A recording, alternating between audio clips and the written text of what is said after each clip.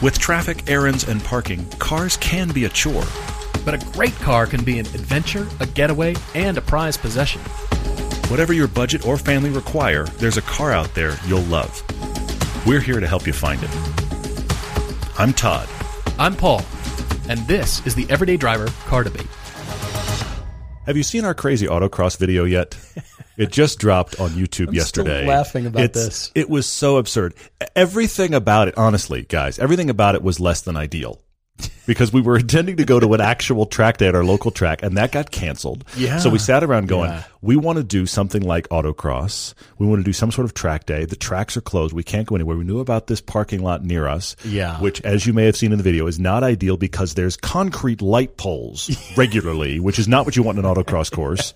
So we had the crazy idea to bring our fun little 2 sports cars and these 2 big sedans and autocross them all, let's be honest, for the laugh, not for the precision. Exactly. And we had so much fun. We hope you liked that video. By the way, this is the parking lot that is the local Park City come teach your person who doesn't know how to drive a manual transmission, insert them into the driver's seat, teach them how to drive. So we had, during that day, we had, 5 different cars pull into the lot. And At least. What are you doing? Oh, are you going to learn how to drive manual? And sure enough, there's parking, there's parallel parking, there's backing maneuvers, there's... What was hysterical... It was so funny. ...is the one parent and child that pulled in and saw all our cones, and you could see for a moment they were considering, should we run the course? And then they ducked away. I kind of wish they would have. I kind of thought they should have. I was like, it's here, you're trying to learn to drive, let's duck cones. But anyway, Well, the conclusions on this video are hysterical. You have to watch it, and we had a lot of fun. So yes, more for the entertainment and the sheer idiocy of it than anything else. But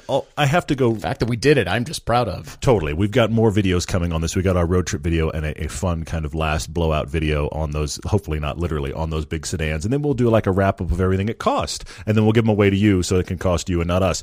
But they have been very fun, and we will probably miss them when they're gone, which is the ridiculous absurdity of this. Totally. But actually, Shane asked us a question. We have many questions coming later, but he asked us a question about this video. He said, were we surprised by how tightly bunched the times were? And I'm not going to ruin what the times were. You need to watch the video. Yeah. But the cars were all a lot closer than you would expect. Which is when you've got a Lotus, a Cayman, a Maserati Quattroporte, and a Phaeton. They're all closer than you'd expect.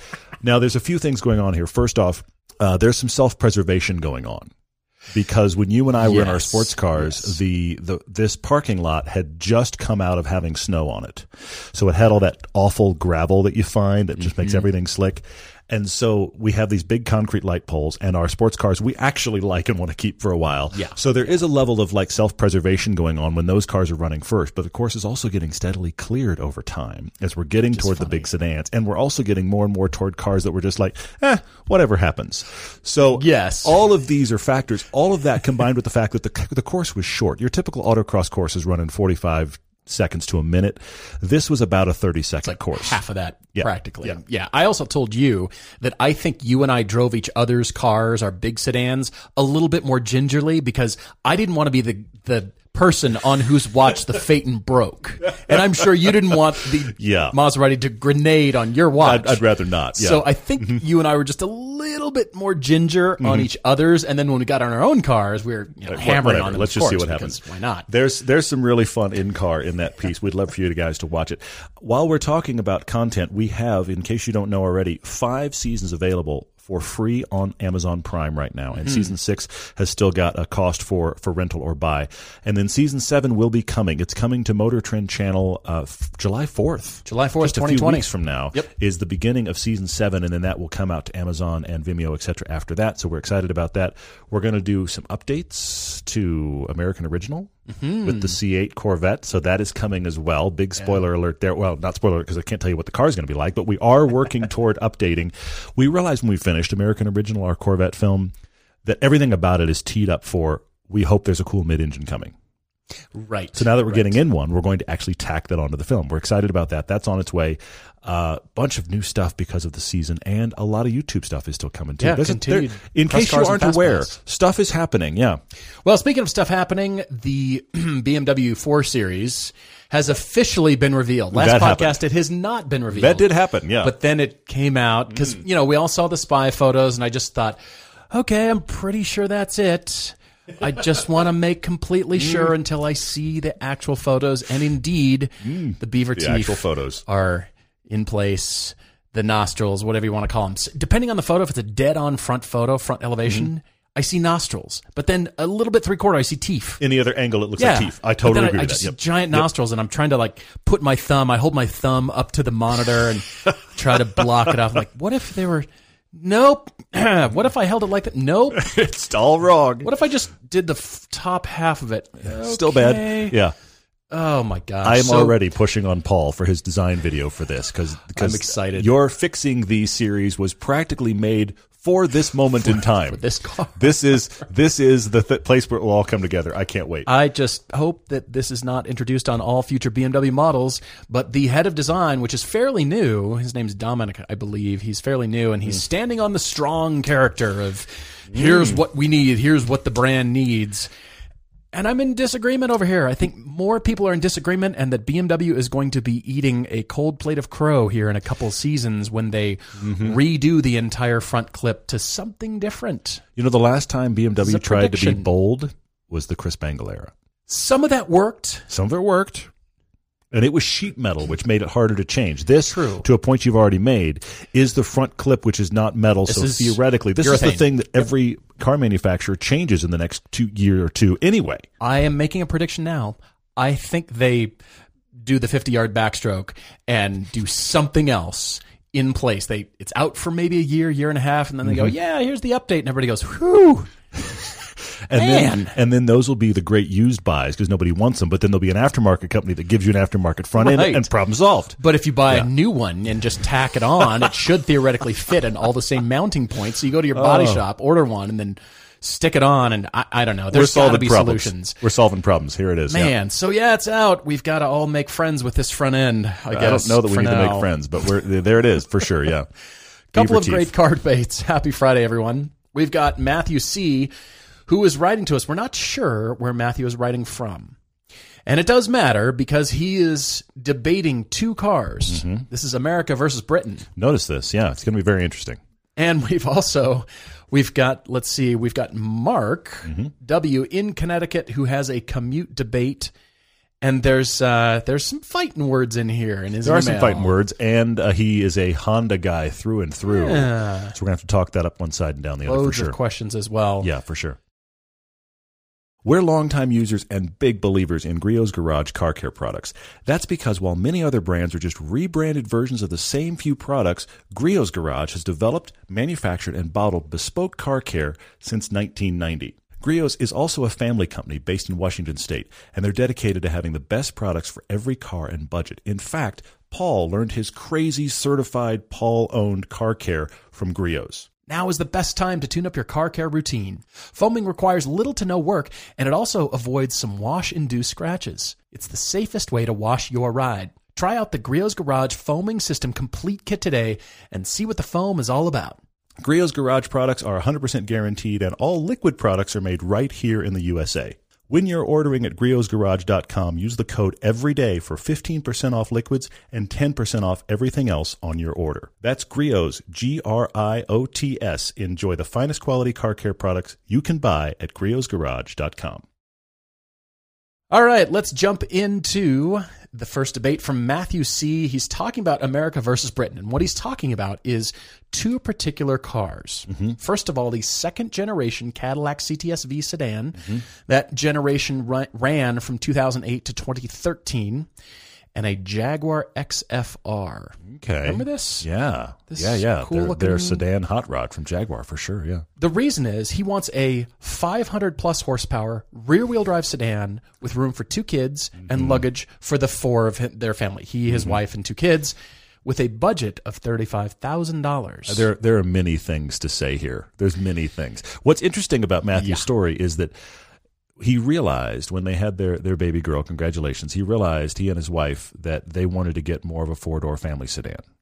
Now, we've debated up one side and down the other. We've talked about, is that necessary or not? But this has already happened here. But what he's doing is he's thanking us because the car that he had before he was a dad was a Subaru BRZ that he loved. And he bought it because we won't shut up about it. Well, let me be honest. I won't shut up about it on this show. That's why he bought it, but he loved it. They decided it wasn't enough of a family car, so he got out of it as a result. The problem is that since he got out of it, he's already had a BMW, a 2009 3 Series, and it's been fine. It's just he realizes, and I thought this was really interesting because I don't actually think of it this way, and I know you don't. He felt like every time he drove his BRZ, it had a sense of occasion. Okay. Now, I always have liked that car. I like it in all forms, and I've said it many, many times, and you've rolled your eyes at me, and sometimes deservedly so. And many of you listening to the podcast are sick of hearing about the BRZ FRS 86. I get it. I'm sorry we're here again.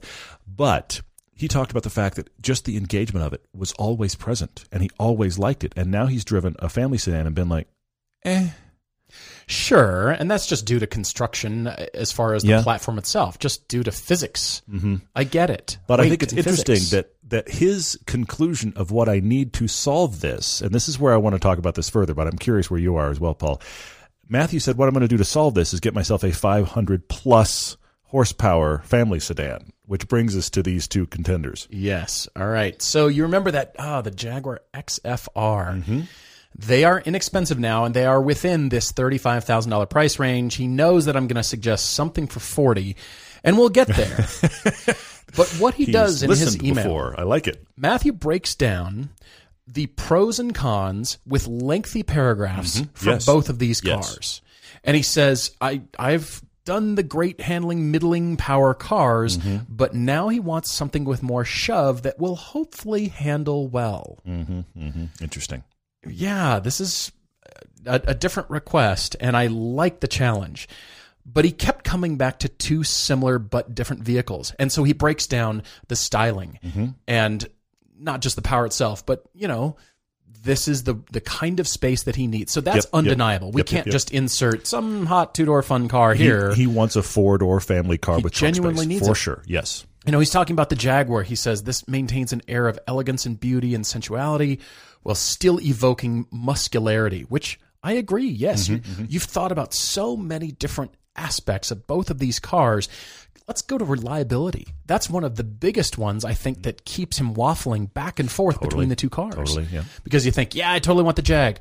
Do I really want that car? Now, when you compare it to the big sedans that Todd and I have, this thing is all like relative. A Corolla, baby. It's much newer, and it's got to run like crazy. Yeah, comparatively, yeah. He's also considering reputation and that differing from reality, just like my reliable Maserati. Yes. Reputation versus reality. Yes. Everyone. My Phaeton, which mostly runs but always has some sort of light out of the dash. And it drips constantly. It does. Some sort of fluid. Some fluid is dripping. All the fluids really just kind of want to get out of that car. They just want to get out. Expensive transmission fluid ever, or or they just all want to get out. They want to get out part of the of it. Yeah, for sure. All right. So right now, let's start with the reasoning for 500 horsepower. I'm asking because let's go straight to the other cars you've considered before you arrived at these two. I think that's great. Talking about the Panamera S, and he says he likes the design. Hey, bravo. Okay. Cadillac ATS-V, so the smaller version. Dodge Charger and the Chrysler 300, he doesn't care for the styling. He says the interiors feel pretty cheap. The Kia Stinger, he says, I've owned and loved a 2000 Kia Sportage, so no brand snobbery. He just wants more power. The Genesis G70, he does have a Maserati Quattroporte on the list. And an Audi S5. And he talks about the power, I think, being the great overcomer from what he loved about the BRZ. I think that seems to be the thing, Matthew. That since you can't have the engagement of the BRZ, clearly he thinks that the 500 horsepower is going to be the Band-Aid. But the big question I have for you, Matthew, as I read all of these, I really and I don't have an answer. I want to have you on the phone because the truth is, have you driven anything on this list? Because I don't get the sense that you have, and I come back to this thing that you and I've talked about a lot. And not only have I raged before about I don't think that anything over 400 horsepower is really that realistic or usable. Fun. I'm not going to deny fun, but realistic or usable, like something you can actually get into. I think one of the things you liked about your BRZ is that you got to use all of it all the time. 500 horsepower is going to be that thing you're going to get into for 2 or 3 seconds on a nice straight piece of freeway, and the rest of the time it's going to not be able to be used. Sure, yeah. I'm very curious in the case of the Genesis G70. That is a 360 horsepower V6. It's their twin turbo V6 or something like that. Yeah. Have you driven that car? Have you even driven the Kia Stinger GT? Have you driven these cars? Because you don't drive either one of those. They have the same engines, why I'm bringing them both up. You don't drive either one of those and go, This just isn't powerful. It's just not fast. Can't get out of its own way. I need power. I mean, you had a mid-grade 3 Series, and I agree that was probably not that interesting. That motor from Kia Hyundai is genuinely powerful. Watch our Blue Cars episode where it's the current 3 Series, that G70 and the Alfa Giulia. The G70 from Genesis was by far the most powerful and felt like it all of the time. Well, you get that turbo torque punch, which I know you get in a large V8 sedan as well, but you have to go to 500 plus horsepower, and there aren't that many choices out there. You've named 2 of them, and they're great, but yeah, you have to come back to the Jag reliability. Is it going to be parts and service, and is it, the longer you own it, the more miles you put on it. Sure. Unknown. I've been searching around, Matthew, and I haven't found a whole lot of really negative things about it. But on the other hand, there haven't been like, yeah, this is totally awesome. Kind of, it's a powerful, hungry car as far as maintenance. Either one of these. Now, our friend Dale does have that second generation. He's got a 2010 or 2012, I believe. I think so, yeah. CTSV, and he loves it. Yeah. I think he got it for 34 or something like that. It's been tuned, as a matter of fact. It's very powerful. It's very comfortable. Highly recommended. But there's things apparently that are keeping Matthew back from just the Cadillac styling alone. It's not quite all there. But with that power in the car, Todd's talking about the Kia Stinger. And yeah, the Genesis as well. That turbo torque makes you feel it, puts you back in the seat. And if that's what you're looking for, that is kind of the fun, and it is, then these cars cannot be dismissed outright. I agree. They just can't. Yeah, and I really come back to you saying you believe 500 horsepower is a figure. Have you driven 500 horsepower? You haven't even said that if you've driven these. You're considering them. I get the sense that you're kind of, bench statting them. You know what I mean? You're looking at them next to each other and going, oh, these all work. Sure. But I mean, you even brought up the Quattroporte. The Quattroporte is not 500 horsepower. No. It's on your list. So not. I think you need to drive more of these because I don't think that 500 is a magic number. I don't either. I think power feel is what you're going for. And I agree. Let's get you some powerful feel. Let's get you a dad stealth car that is a bullet.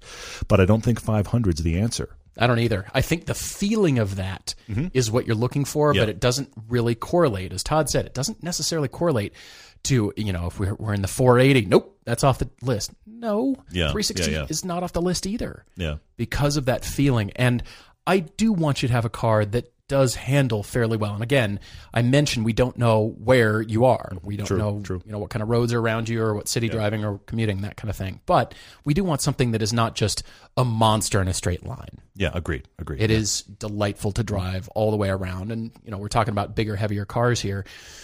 The 2 on my list, the extra ones that you have not mentioned, are the Lexus GSF. Now, this is not 500 horsepower. Okay. True. The problem is the newer ones that I want you to be in, like a 2016. I found you one with 76,000 miles on it, but it's only $41,000. You could probably get it for $40,000. Yeah, but he's above. Yeah, I see. But it's 76,000 miles. Now, it's going to run great, but it's probably just been commuted in. Now, those are also, not quite 500 horsepower. True, yeah. Nor is the Chevy SS. That's Cars top of my list. 416.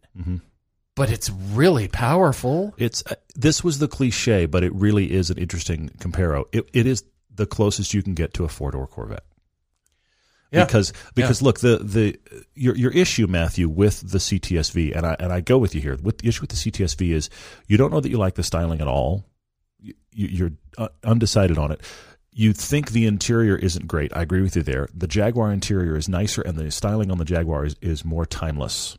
Now, I think the CTSV can be for you and is in general good to drive.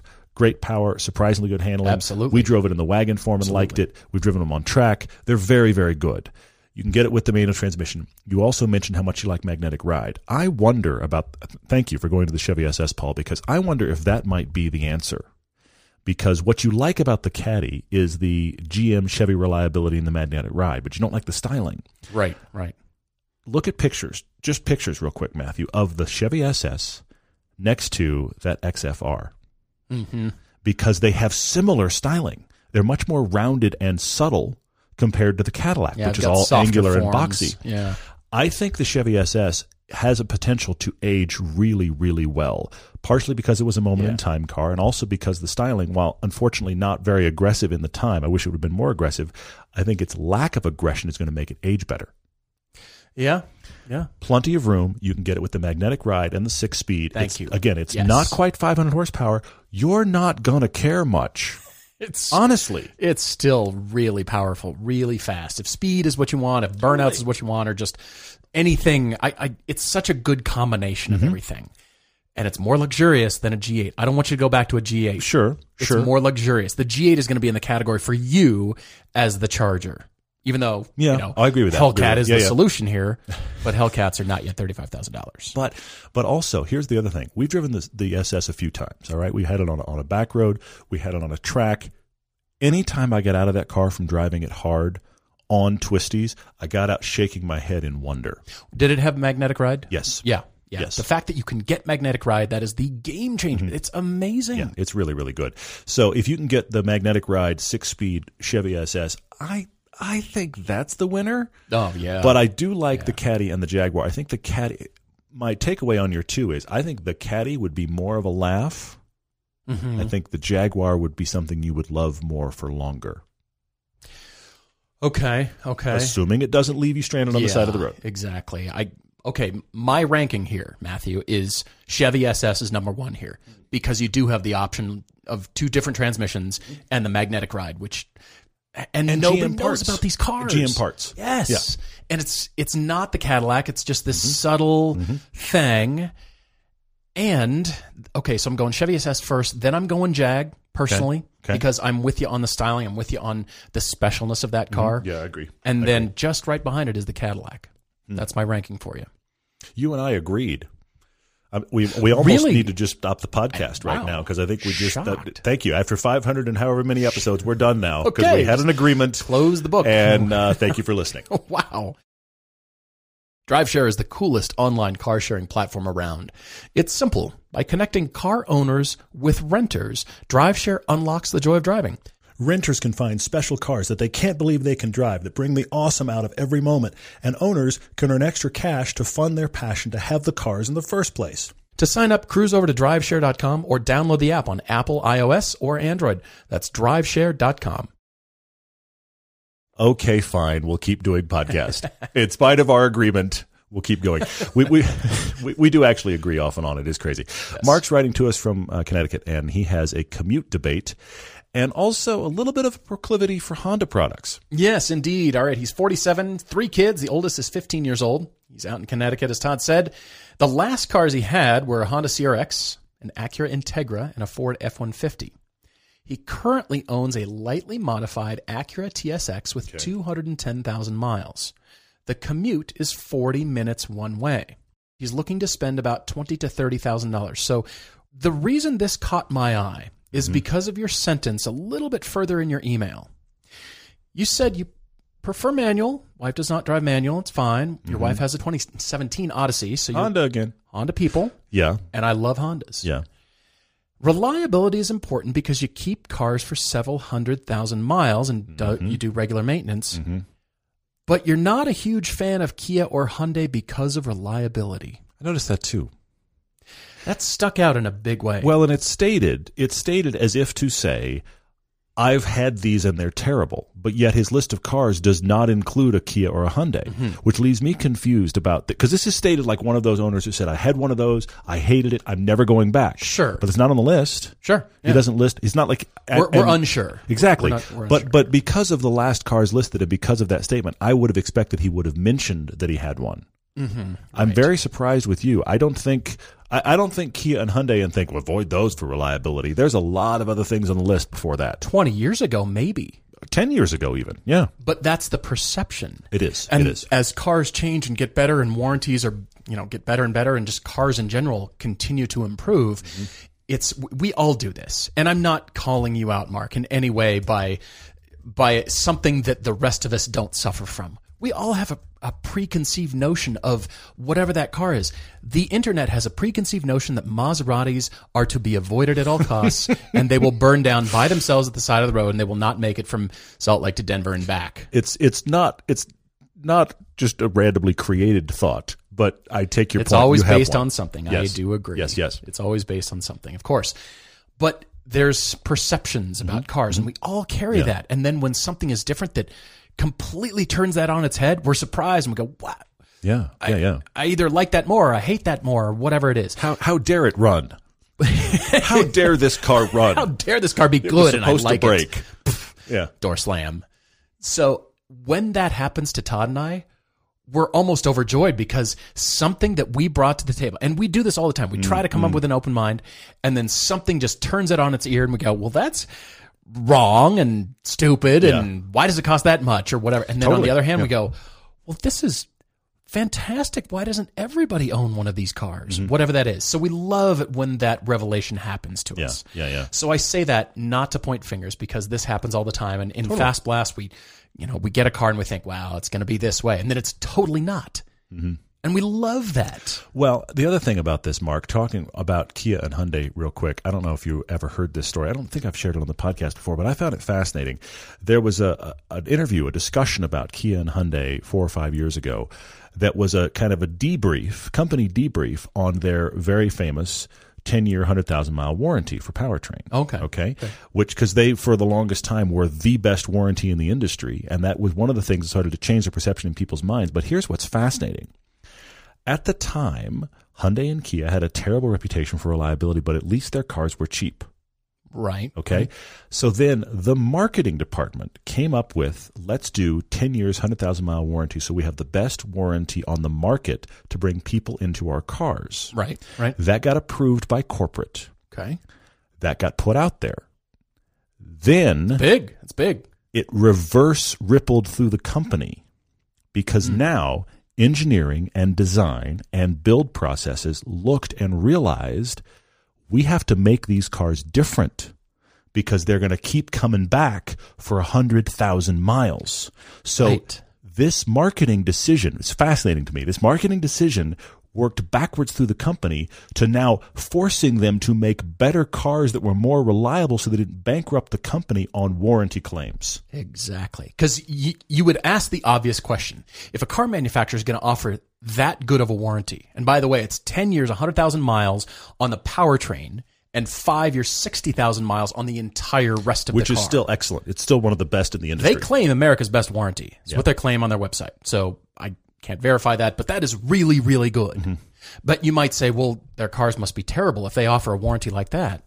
Well, if they're going to Todd's point, that's just going to cost the company money. That is not a good business decision.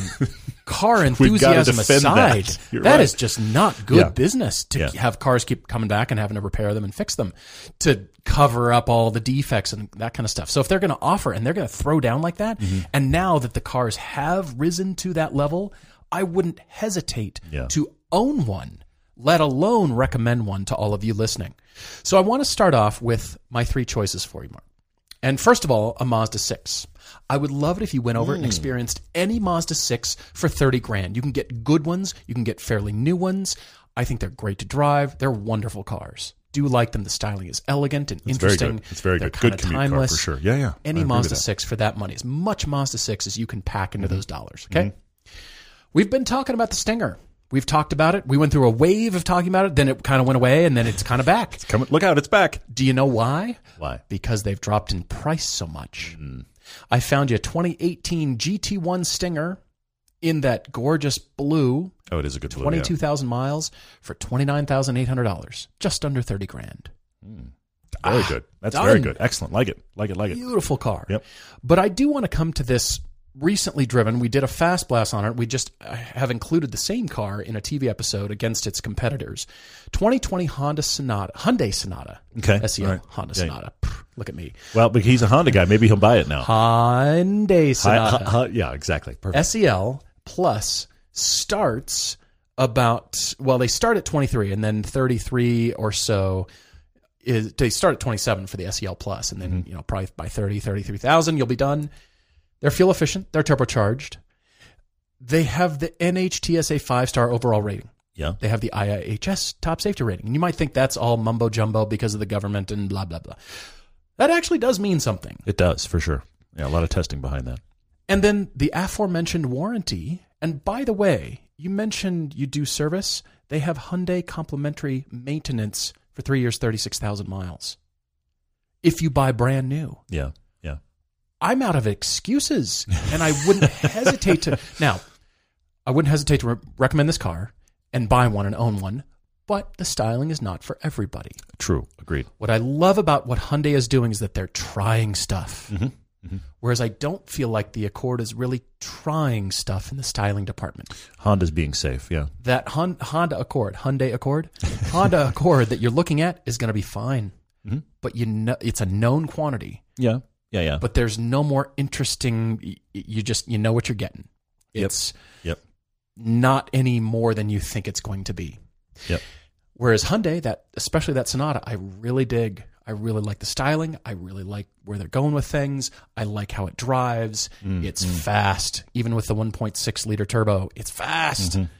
And the warranty, the maintenance, I wouldn't hesitate to recommend this car. They're well built. Interesting. I am a huge fan of Kia and Hyundai. I am a huge fan that they have pulled a lot of former design and engineering people from the German manufacturers, and they have their own motorsports history now, and they're into that, and they brought us the N brand and all this stuff. So they're coming to play in a big way. No longer are they stuck in that, 10 years ago, they're like, yeah. And the styling was even worse, and there wasn't any interesting anything.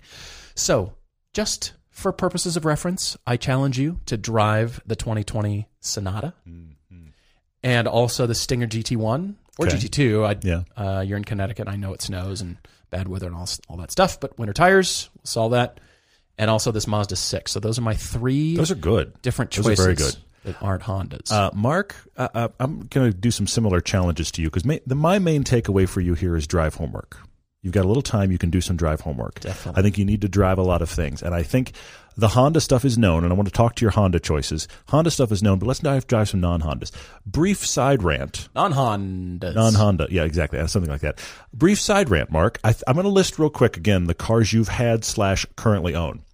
Honda CRX, Acura Integra, Acura TSX, where it's just Honda. Your wife has a 2017 Odyssey, and you have a Ford F-150. Why don't you have a Ridgeline? Why on earth don't you have you should have a Ridgeline in the garage. It's an all Honda garage. Where's the Ridgeline? Totally. I'm completely confused by that. No, seriously.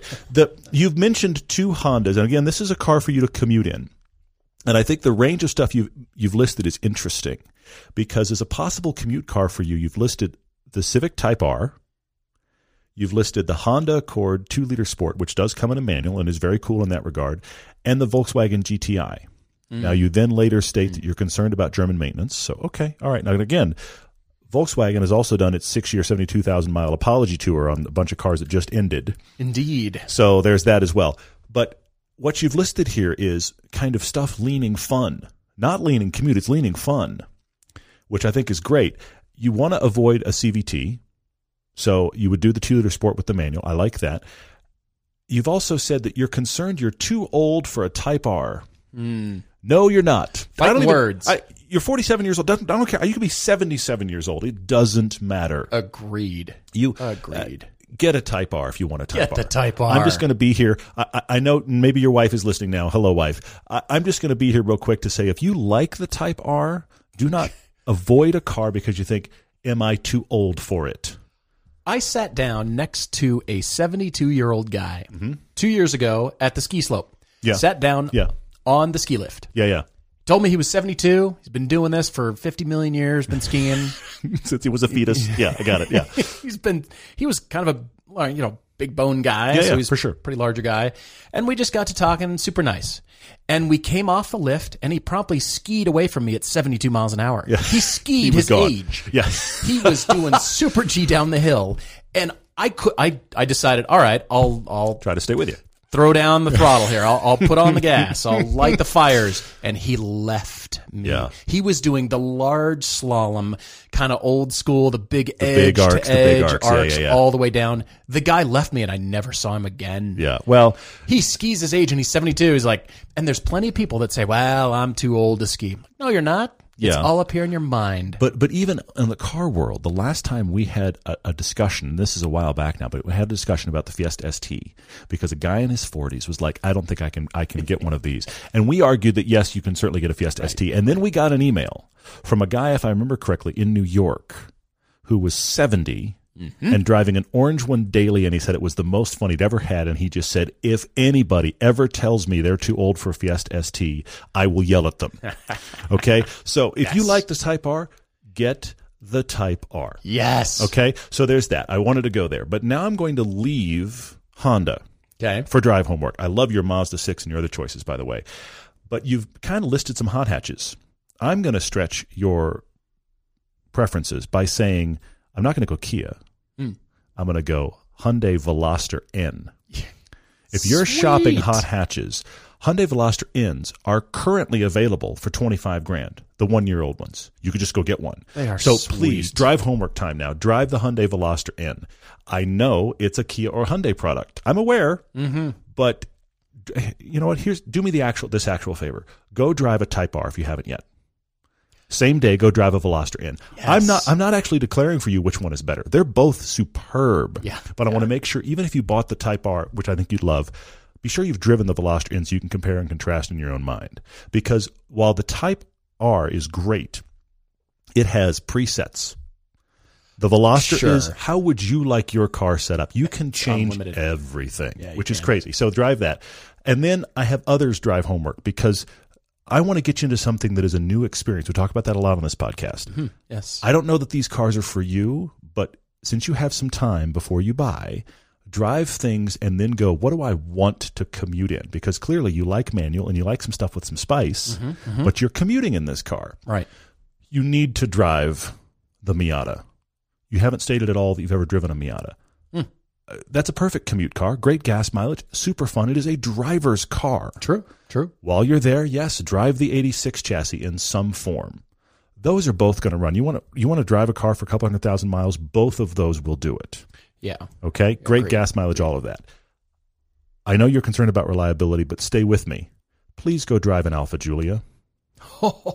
Just because you're driving the Type R, which is a front-wheel drive, great handling thing. Let's go the opposite. Let's go rear-wheel drive, great handling. Great handling on that car. A Giulia with the 2-liter, 260-something horsepower, great handling. Just drive a Giulia for me. Be sure you've driven one. And also, drive a Porsche Boxster. Now, you said you're concerned about German maintenance. I hear you, but we've said this before. Generally, Porsches, when they need something, it can be expensive. They don't need something very often. Case in point, Chance, who shoots for us, just rolled over 175,000 miles on his C4 996 911. Yeah, indeed. Now, Chance has spent some things on that. He bought it for $15,000. He spent some money on it when he's done some things to upgrade. So he's not a great reference for what stuff costs because he got like the better version of things. But it's never randomly broken on him. Okay, so he's done. I mean, look, he's blown through tires. Don't ask Chance about tires. He's blown through tires and alignments and those kind of things. Porsches eat tires because he's having fun. But the point I'm making here is, I have a high mile, 130,000 mile Cayenne. He has a 175,000 mile 911. We keep hearing more of these stories. Drive a Boxster. If you decide you love it, it's a pretty safe German dice roll, comparatively. Sure. And then I have 2 wild cards. I went nuts. Oh, wow. I went nuts. If you're really driving a commute car, you want reliability, you can keep it for a long time, but its purpose is to commute, nothing else we've talked about feels like commute to me. Okay. Even the stuff that you recommended doesn't feel like commuting. So I think you want something enthusiast, but if we're doing drive homework, and we are, man, there's a lot to do for drive homework, Mark. You need to drive these 2. Chevy Bolts can practically be gotten for a song. They're practically giving them away. This is interesting. You've got a 40-minute commute, not 40-mile commute. Yeah. My guess is it would help you. But also, BMW i3. For half your budget. You've got $30,000. You use them for half your budget. My point here is, I suspect that both of those will have plenty of range for you.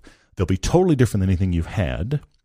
And to some degree, reliability is out the window here because the general consensus is that electric cars have less stuff to break. Generally, yeah. Now, the problem is an electric car is going out to date as fast as your phone. They're getting outdated because they are tech more than they are cars. Yeah. That is the downside of keeping one of them for a long time. The possibility of maybe needing to do a battery replacement. These are potential problems, but they're not actual, like, in front of you problems.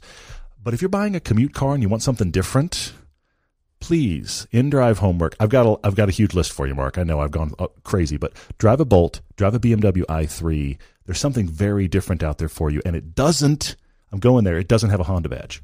Wow. Excellent stuff, man. Mark, you've been assigned homework. As you mentioned the Alfa Giulia, I thought of the Quadrifoglio and how much we love that car. When we first drove the Quadrifoglio, we thought, all right, in 3 years, these are going to be $50,000. How about the next phase? Now that they've been around, I don't know that they'll have super high miles when they're $35,000. When these cars are $35,000, that's exciting news. It's very exciting because news. that means they will have been around and fine for that long, and they're now relatively affordable. It's the same time period in which you lock your doors because there's $30,000 Hellcats, and then you run out of your door to buy yourself a $35,000 Quadrifoglio. Yes. It's kind of the same. Basically, FCA is scaring us all and exciting us at the same time is really what's happening. Summer's here, and with that comes sunshine and blistering hot car interiors. I know that leather seat seemed like a great idea at the time until you scalded your legs. All you need is a custom sunscreen from Covercraft. These foldable sunscreens fit perfectly in the windshield of your car, and they keep your car a lot cooler while you're off enjoying the sunshine or whatever you're doing. I have used these for years, and I'm telling you, I swear by them. These custom sunscreens from Covercraft are available in a whole range of colors, and they're a simple, affordable way for you to keep your car cooler all summer long and protected from damaging UV rays all year long. We swear by our custom sunscreens from Covercraft. It's one of our favorite car accessories. And remember, you can get 10% off your car sunscreen by using the code EVERYDAY right now at covercraft.com, or you can follow the link from our sponsors page. Questions starting out here from an email that we got from Ryan R. a little while back, who actually had 3 great questions on here. The first one is about dealer markups, and do we think markups above MSRP should be outlawed in the U.S. like in Canada? He said, there is a model from Honda he would like to buy. Can you guess which one? Wait. Oh, yeah, that's right. Or do these markups help maintain a car's desirability or special factor to the extent of being worth it? Well, the answer is no there because of Camaro Z28s. When we drove the Camaro Z28, we borrowed it from a private owner who had just paid dealer markup and spent almost $90,000 brand new. It was fun to drive. Don't get me wrong. Yeah, it was powerful, sticky, fun to drive. It was sticky. It's just sticky. Sticky is now an adjective that we like. Yes. Patchy, the Pirelli, handly, and sticky. I like it. It's good. It was so good. But I thought, for as much as you paid, you just wanted one and you had the cash to be able to do so. Is it worth is it worth 80? I could not say yes. I'll go you one further. Less than a year later, you could get a new one for like 50, like 10 or 15 grand under, because the dealer markup of I have to have it right now. This is why it survives, unfortunately, because you have people that are willing to have money just to say I had it first. And I do think it should be illegal because it's just straight up dealer greed. There is no actual reason for it other than we can charge it and somebody will come in here with more money than patience and pay it. But the Z28, literally less than a year after this guy bought his for massive markup, you could get new ones for like the price of an SS. And now they're close to 30. Yes. Which is nuts. Here's my problem. I do think it should be outlawed. I don't like the dealer greed. On the other hand, I prefer market forces in everything. I want my house to go up in value because of comps. I want my house because of neighborhood comps, and somebody paid more for that house, and maybe they shouldn't. Maybe they paid too much, but that means they paid that much for the house, and that means there's neighborhood comps. That means my value of my house is going up. Sure. I like that. Sure. So why can't that apply to everything? So therefore, I have to take a step back from just cars and think in everything. I want Chevy Bolt prices to be pushed down by, the proliferation of tech, so I can afford a beater Chevy Bolt for 12 grand. I see what you're saying. Sure. Or Fiesta STs because they're no longer made or brought to the US. But I do like those market forces when they are on the good side, but I don't like them as far as dealer greed. So I cannot definitively say that it should be outlawed. I wrestle with that. I go back and forth. Yeah, but the market forces here is dealers, they pick a number. They do. That doesn't happen with houses. It doesn't happen with used car prices. It doesn't even happen, honestly, with auctions. Because auctions, you can get auction craziness happens, and that's because somebody just bids and gets excited and gets auction fever. But that doesn't necessarily mean that every other Countach is going to sell for that. It just means that one did. You know what I mean? Very true. And that happens with people buying houses. We talked to Frank Mecham about this. Totally. So the market settles things, and the weird thing about it, I know this may sound strange, but take a manufacturer. I'll take Chevy right now for the Corvette. Okay. If the Corvette was so in demand that it could get the premium. Some people are selling them for $100,000, like 10 or 15 above the MSRP. Ridiculi. If a car maker is going to make a car that everybody wants so that the market is going so fast that you do get into, this happens with houses, you get into a bidding war. I want this house, and I'm just going to make up a number. I want this house at $400,000. Yeah. But the guy that really wants it's going to pay $500,000, he's got cash, he wins. Yeah. Okay. Yeah, you've got the money. Is that insane? Probably a little bit, but good for him. Okay. If a car is going to be great and those kind of things happen and people are going to outbid to get the car, I'm fine with that. But the dealer is just picking an arbitrary number, and the money is not going to the car maker. If Chevy or Honda or whoever makes a fantastic car that everybody wants and they're willing to pay above what they've said the market price is, I'd like that money to go to the car maker to encourage them to do it more. It just goes to the dealer, and that's why I have the problem. The markup for houses goes to the owner. Exactly. It doesn't go to the home builder. Right. That's why it bugs me, because it goes to your local whoever who just said, well, I've got a commodity, I'm just going to make some more cash off of it. Sure. And I like the push and pull. Honestly, I keep going back and forth because it doesn't do anything to polish the laurels of that manufacturer. Or encourage them to make more cars that are great. No, it doesn't necessarily encourage that, but I don't love it. But I like the push and pull. I'm so back and forth on this because there's endless examples we could throw at this. If we just keep it to cars, it's tough to really like that. It's tough to say, sure, go ahead and just mark it up, because inevitably somebody will come in and pay it. Mm-hmm. And the dealer just takes the money and walks. Similar to dealer discussions, let me just stay right here. Facebook, Damien asked this question. You and I have talked about before wanting to have the everyday driver transport of fun cars we can take to tracks. I saw this. Okay. But Damien's going, all right, let's flip that around for a second. What would the everyday driver car dealership look like? So cool. We're angry at dealers right now. What would our experience be like for making a dealer? So, Damien, the everyday driver car dealership. I've given this some thought. I don't have definitives yet, but I'll tell you my first impressions on this. I wouldn't be concerned about selling. I would want to have a direct connection to manufacturers to get you whatever car it is, brand we're selling. But I would want to sell lots of brands, first off. Yeah. And my concern would be talking to the person that came in about not what car they want, but how do they use their car.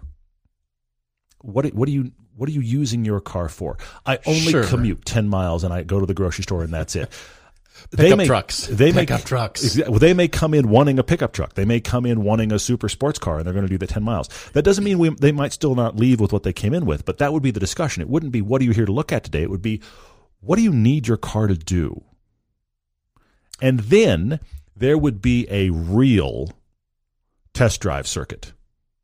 I like that part a lot. It would be actual, like, nail-it acceleration, actual cornering, genuine braking needed. It would be a test drive circuit. I don't know if that's building a big autocross or what it is, but whatever you're going to buy, let's drive it other than the mundane commute style. If you're driving a minivan, if you need a minivan, let's shop minivans, but let's take it on that too and have a discussion. And have you looked at a car? Look at the wagon while you're here.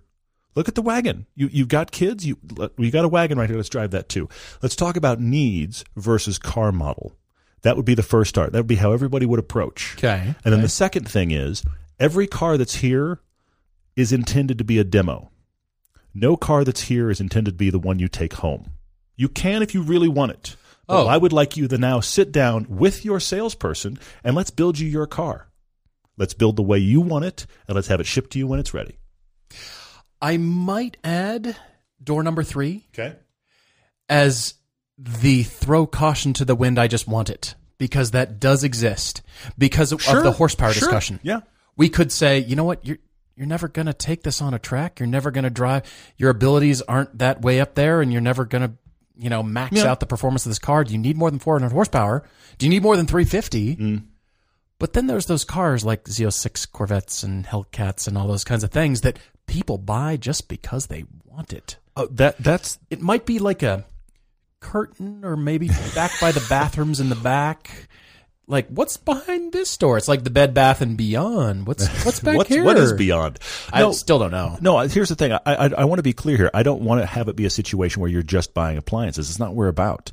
I want to have an understanding of what does the person need their car to do. Then let's look at something other than what you came in for, thinking I need a truck or whatever. Whichever way that goes, you mean? Just because of the things you said you'd like. Sure. Let's drive. If you're looking at 7-seaters, let's drive a wagon. Let's just drive a wagon.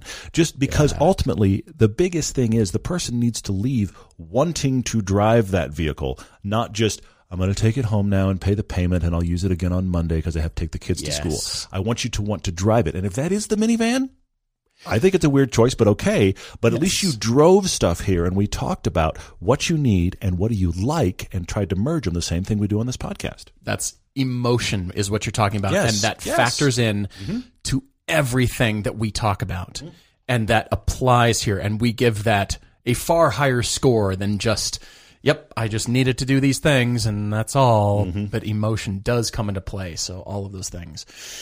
Wow. All right. Add the Mans on Instagram sees more and more interest in off-roading these days. Do we think this is a trend that will steer car manufacturers, their business plans?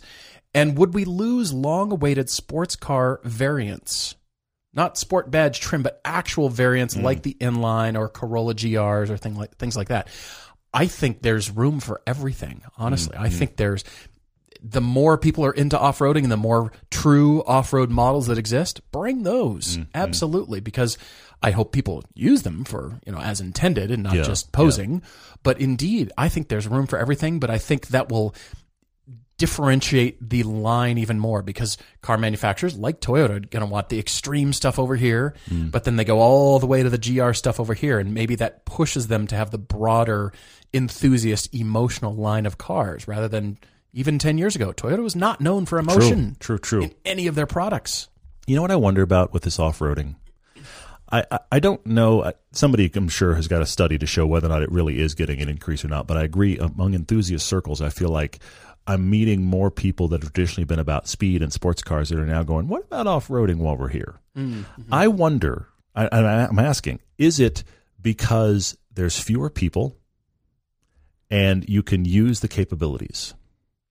If you get into off-road, you wind up somewhere in the middle of nowhere by yourselves, away from the hustle and bustle that is the normal big city life. Sure, yeah. And you can drive at walking pace and use the capabilities of this crazy off-roader that you built or bought or whatever. If you have your McLaren 720S and you didn't go to a track day and you live in Los Angeles, congratulations on having a 720S, but when have you actually gotten away from people and used its capabilities? Maybe never. And I wonder if that's one of the reasons that off-roading is kind of turning people's heads a little bit, because they realize they can go out and actually do something away that feels like a getaway, and look at the suspension travel. Look what it'll do. Sure. Interesting. Wow. All right. Mark asked this question. I can answer it real quick. Best hot hatch for $25,000. A first-year Veloster N. They're $25,000 now. You got me there. They're $25,000. I want it's one just of those. Great. They're great for that. It's not what I would spend $25,000 on, because I still want rear-wheel drive. But best hot hatch, done. Continuing the conversation, more questions from Ryan R. asking if manufacturers should consider downsizing more to go more specific. He's talking about Nissan when they had a ton of SUVs in their lineup, and BMW and Mercedes have a ton of different models. I think they need to continue to get more specific on the job. That doesn't necessarily mean more prolific. Oh, I see where you're going. But specific. If this is the sporty fun category over here, and we have, that's why I like the N line. I mean, I do think Toyota should GR everything in their lineup, but I say that as a GR Camry. Seriously, bring that. But is there a business case for it? Fair point. Yeah. Great question. For the Corolla, sure, I think so. For the off-road stuff getting even more extreme, sure, yeah. But those, it costs a lot of money for car companies to have all these different models. But the bigger the car company is, they reach more markets, and so they're willing to do that. There's so many cars around the world that we do not see in the U.S. I mean, that are proliferated just because of engines and size requirements and all that kind of stuff, and that is a business case for them. But you don't want a car manufacturer, on the other hand, to just make here's our 5 cars. Then you get Aston Martin, Well, yeah, but those can be great too. I mean, sure. The thing is, we wind up with BMW on the other end of the spectrum where it's like, wait, 5 people will buy that variant. Let's make that. Seems and like at some point, they have to reduce to try to focus themselves. And we joked recently about that upcoming Nissan teaser thing that happened with the 400Z in it, where there's like 4 or 5 SUVs at the back that could be the same one. Mm-hmm. Do we need that from manufacturers? But everybody wants to be in a market segment because they're worried about missing out. I will say yes in the case of Nissan, when you have this product portfolio that is out of control and nothing really matches except for, that ugly grille on the front, and you're trying to make the Frontier has existed forever and you can still buy one. The current 370Z still exists and you can still buy one. A 40th or 50th anniversary. Does somebody have that garage where they have a 40th and a 50th anniversary 370Z? Yes, I would love to anybody who see owns that. one of them, yes. Well, yeah. Whoa, nicely done. Right? That's very good. So in the case of Nissan, they do need to focus, bring it way back to just a few. But then as sales start to grow again, as they get good and as those cars are recognized as being good, then you can grow. Then allow yourself to grow. But don't just try to serve every market. You've got GTRs and Versas. Nissan, who are you? Yeah. And by the way, the key fob is the same on both cars. It is the same on both cars, which That's is the problem. Insane. Brandomness on Instagram says, okay, if cars like the 4C, we've talked about the Alfa 4C many times because we like it and we want to love it. That's really where that is. Yeah. If cars like the 4C leave something to be desired in the handling, they leave something to be desired because they are unreliable at the limit. Do the same corner twice, done it. Do the same corner twice on the track, the car acts differently both times. That shouldn't happen. If leave something to be desired, can't that behavior be corrected with alignment? He's saying, couldn't you take cars that, because all cars are to some level of adjustability, could you take a car that isn't good and fix it with alignment? Yes and no. Various cars have different levels of adjustability, and sometimes you can't get the adjustment that you need, okay, because the parts just don't move enough. So there is that possibility. I'm not claiming to be an alignment expert, but that does happen on cars. But the bigger thing you're talking about here, Brandon, is being your own R&D department. Do you want to buy a car that is known to not handle as it should and try with your local alignment specialist to fix it? Do you want to do that? I mean, look, most cars have an alignment that comes from the factory, and then you can do what's called a track alignment, or you can do a loose alignment. You do all kinds of things where you can go to your alignment guy and go, I want it like this instead of the factory spec. That's not that uncommon, okay? That exists. But you are R&Ding now. But in the case of the 4C, I'll go specific there. There apparently, and I got to admit, it's a splinter in my brain that intrigues me. There apparently is a fix that some person, not Alfa Romeo, fixed how to do the alignment on the 4C so it handles like it should. And there are pieces you can put into the front suspension that supposedly, you can't see my air quotes, fix it. Okay? Yeah. But that person, how much R&D did they do? This is the big question. You're trying to take a car that wasn't set up, quote unquote, as it should be from the factory, or as you hoped it would be from the factory, and aftermarket fix it. It's possible. It's money and time. And do you want to do that? All right. A question from Louis Pepe. Anyone else not like how cars are styled these days? Lewis feels that all cars look like they have body kits and side skirts and lip spoilers. And he used to make fun of people who added these to their cars, but now they're that way, kind of in stock form. Why can't we go back to rounded out edges like the AC Cobra and the E-Types and the C5 Corvettes? Even heavy-duty trucks have these unnecessary front lip spoilers. I think it's our phones. I think it's our attention span for everything these days. Okay, all right. We're so distracted and we're multitasking, which I still think there's no such thing. You're just doing that thing for a few minutes and that thing for a few seconds and that thing for a few seconds. I think our attention span is so splintered with everything. We have to have something in front of us. Sure. I've seen people get out of their cars, pull their phone out of their pocket for the 20 steps from the parking lot into the restaurant, Oh, yeah. You got to check. What did you accomplish on your phone? What did you look at that changed your life? Everything changed. The whole world changed in that 20 look steps. Up. Yeah. Just look up and walk into the restaurant. Why did you have to check your phone? Did you? Yeah. And there was no perceivable text or call. It was just like, I guess I'll just look at my phone because I'm bored for the 20 steps. Yeah, for sure. So car design has come around to visual interest. It's got to capture our eye, capture our hearts, capture the design that I want to spend time with that. I love that thing. And it has to go farther because it's not a disposable product. Ooh, good point. Phones, by comparison, are disposable. Yeah. You might have it 2 years. Well, your car, okay, maybe 2 years, but it's an expensive object. Yeah. It's got to look good to your eye for a long time. It's got to do stuff. There's got to be a lot going on. It's got to hold my attention, things man. And stuff and wings and bubbles. Yeah, it's got to keep my attention 3 years from now and still look good to my eye. Well, and you've talked before, and we see it in phones while we're at phones. Phones are simple. You know, and Apple has won all these awards for the simplicity of their design of a complex object.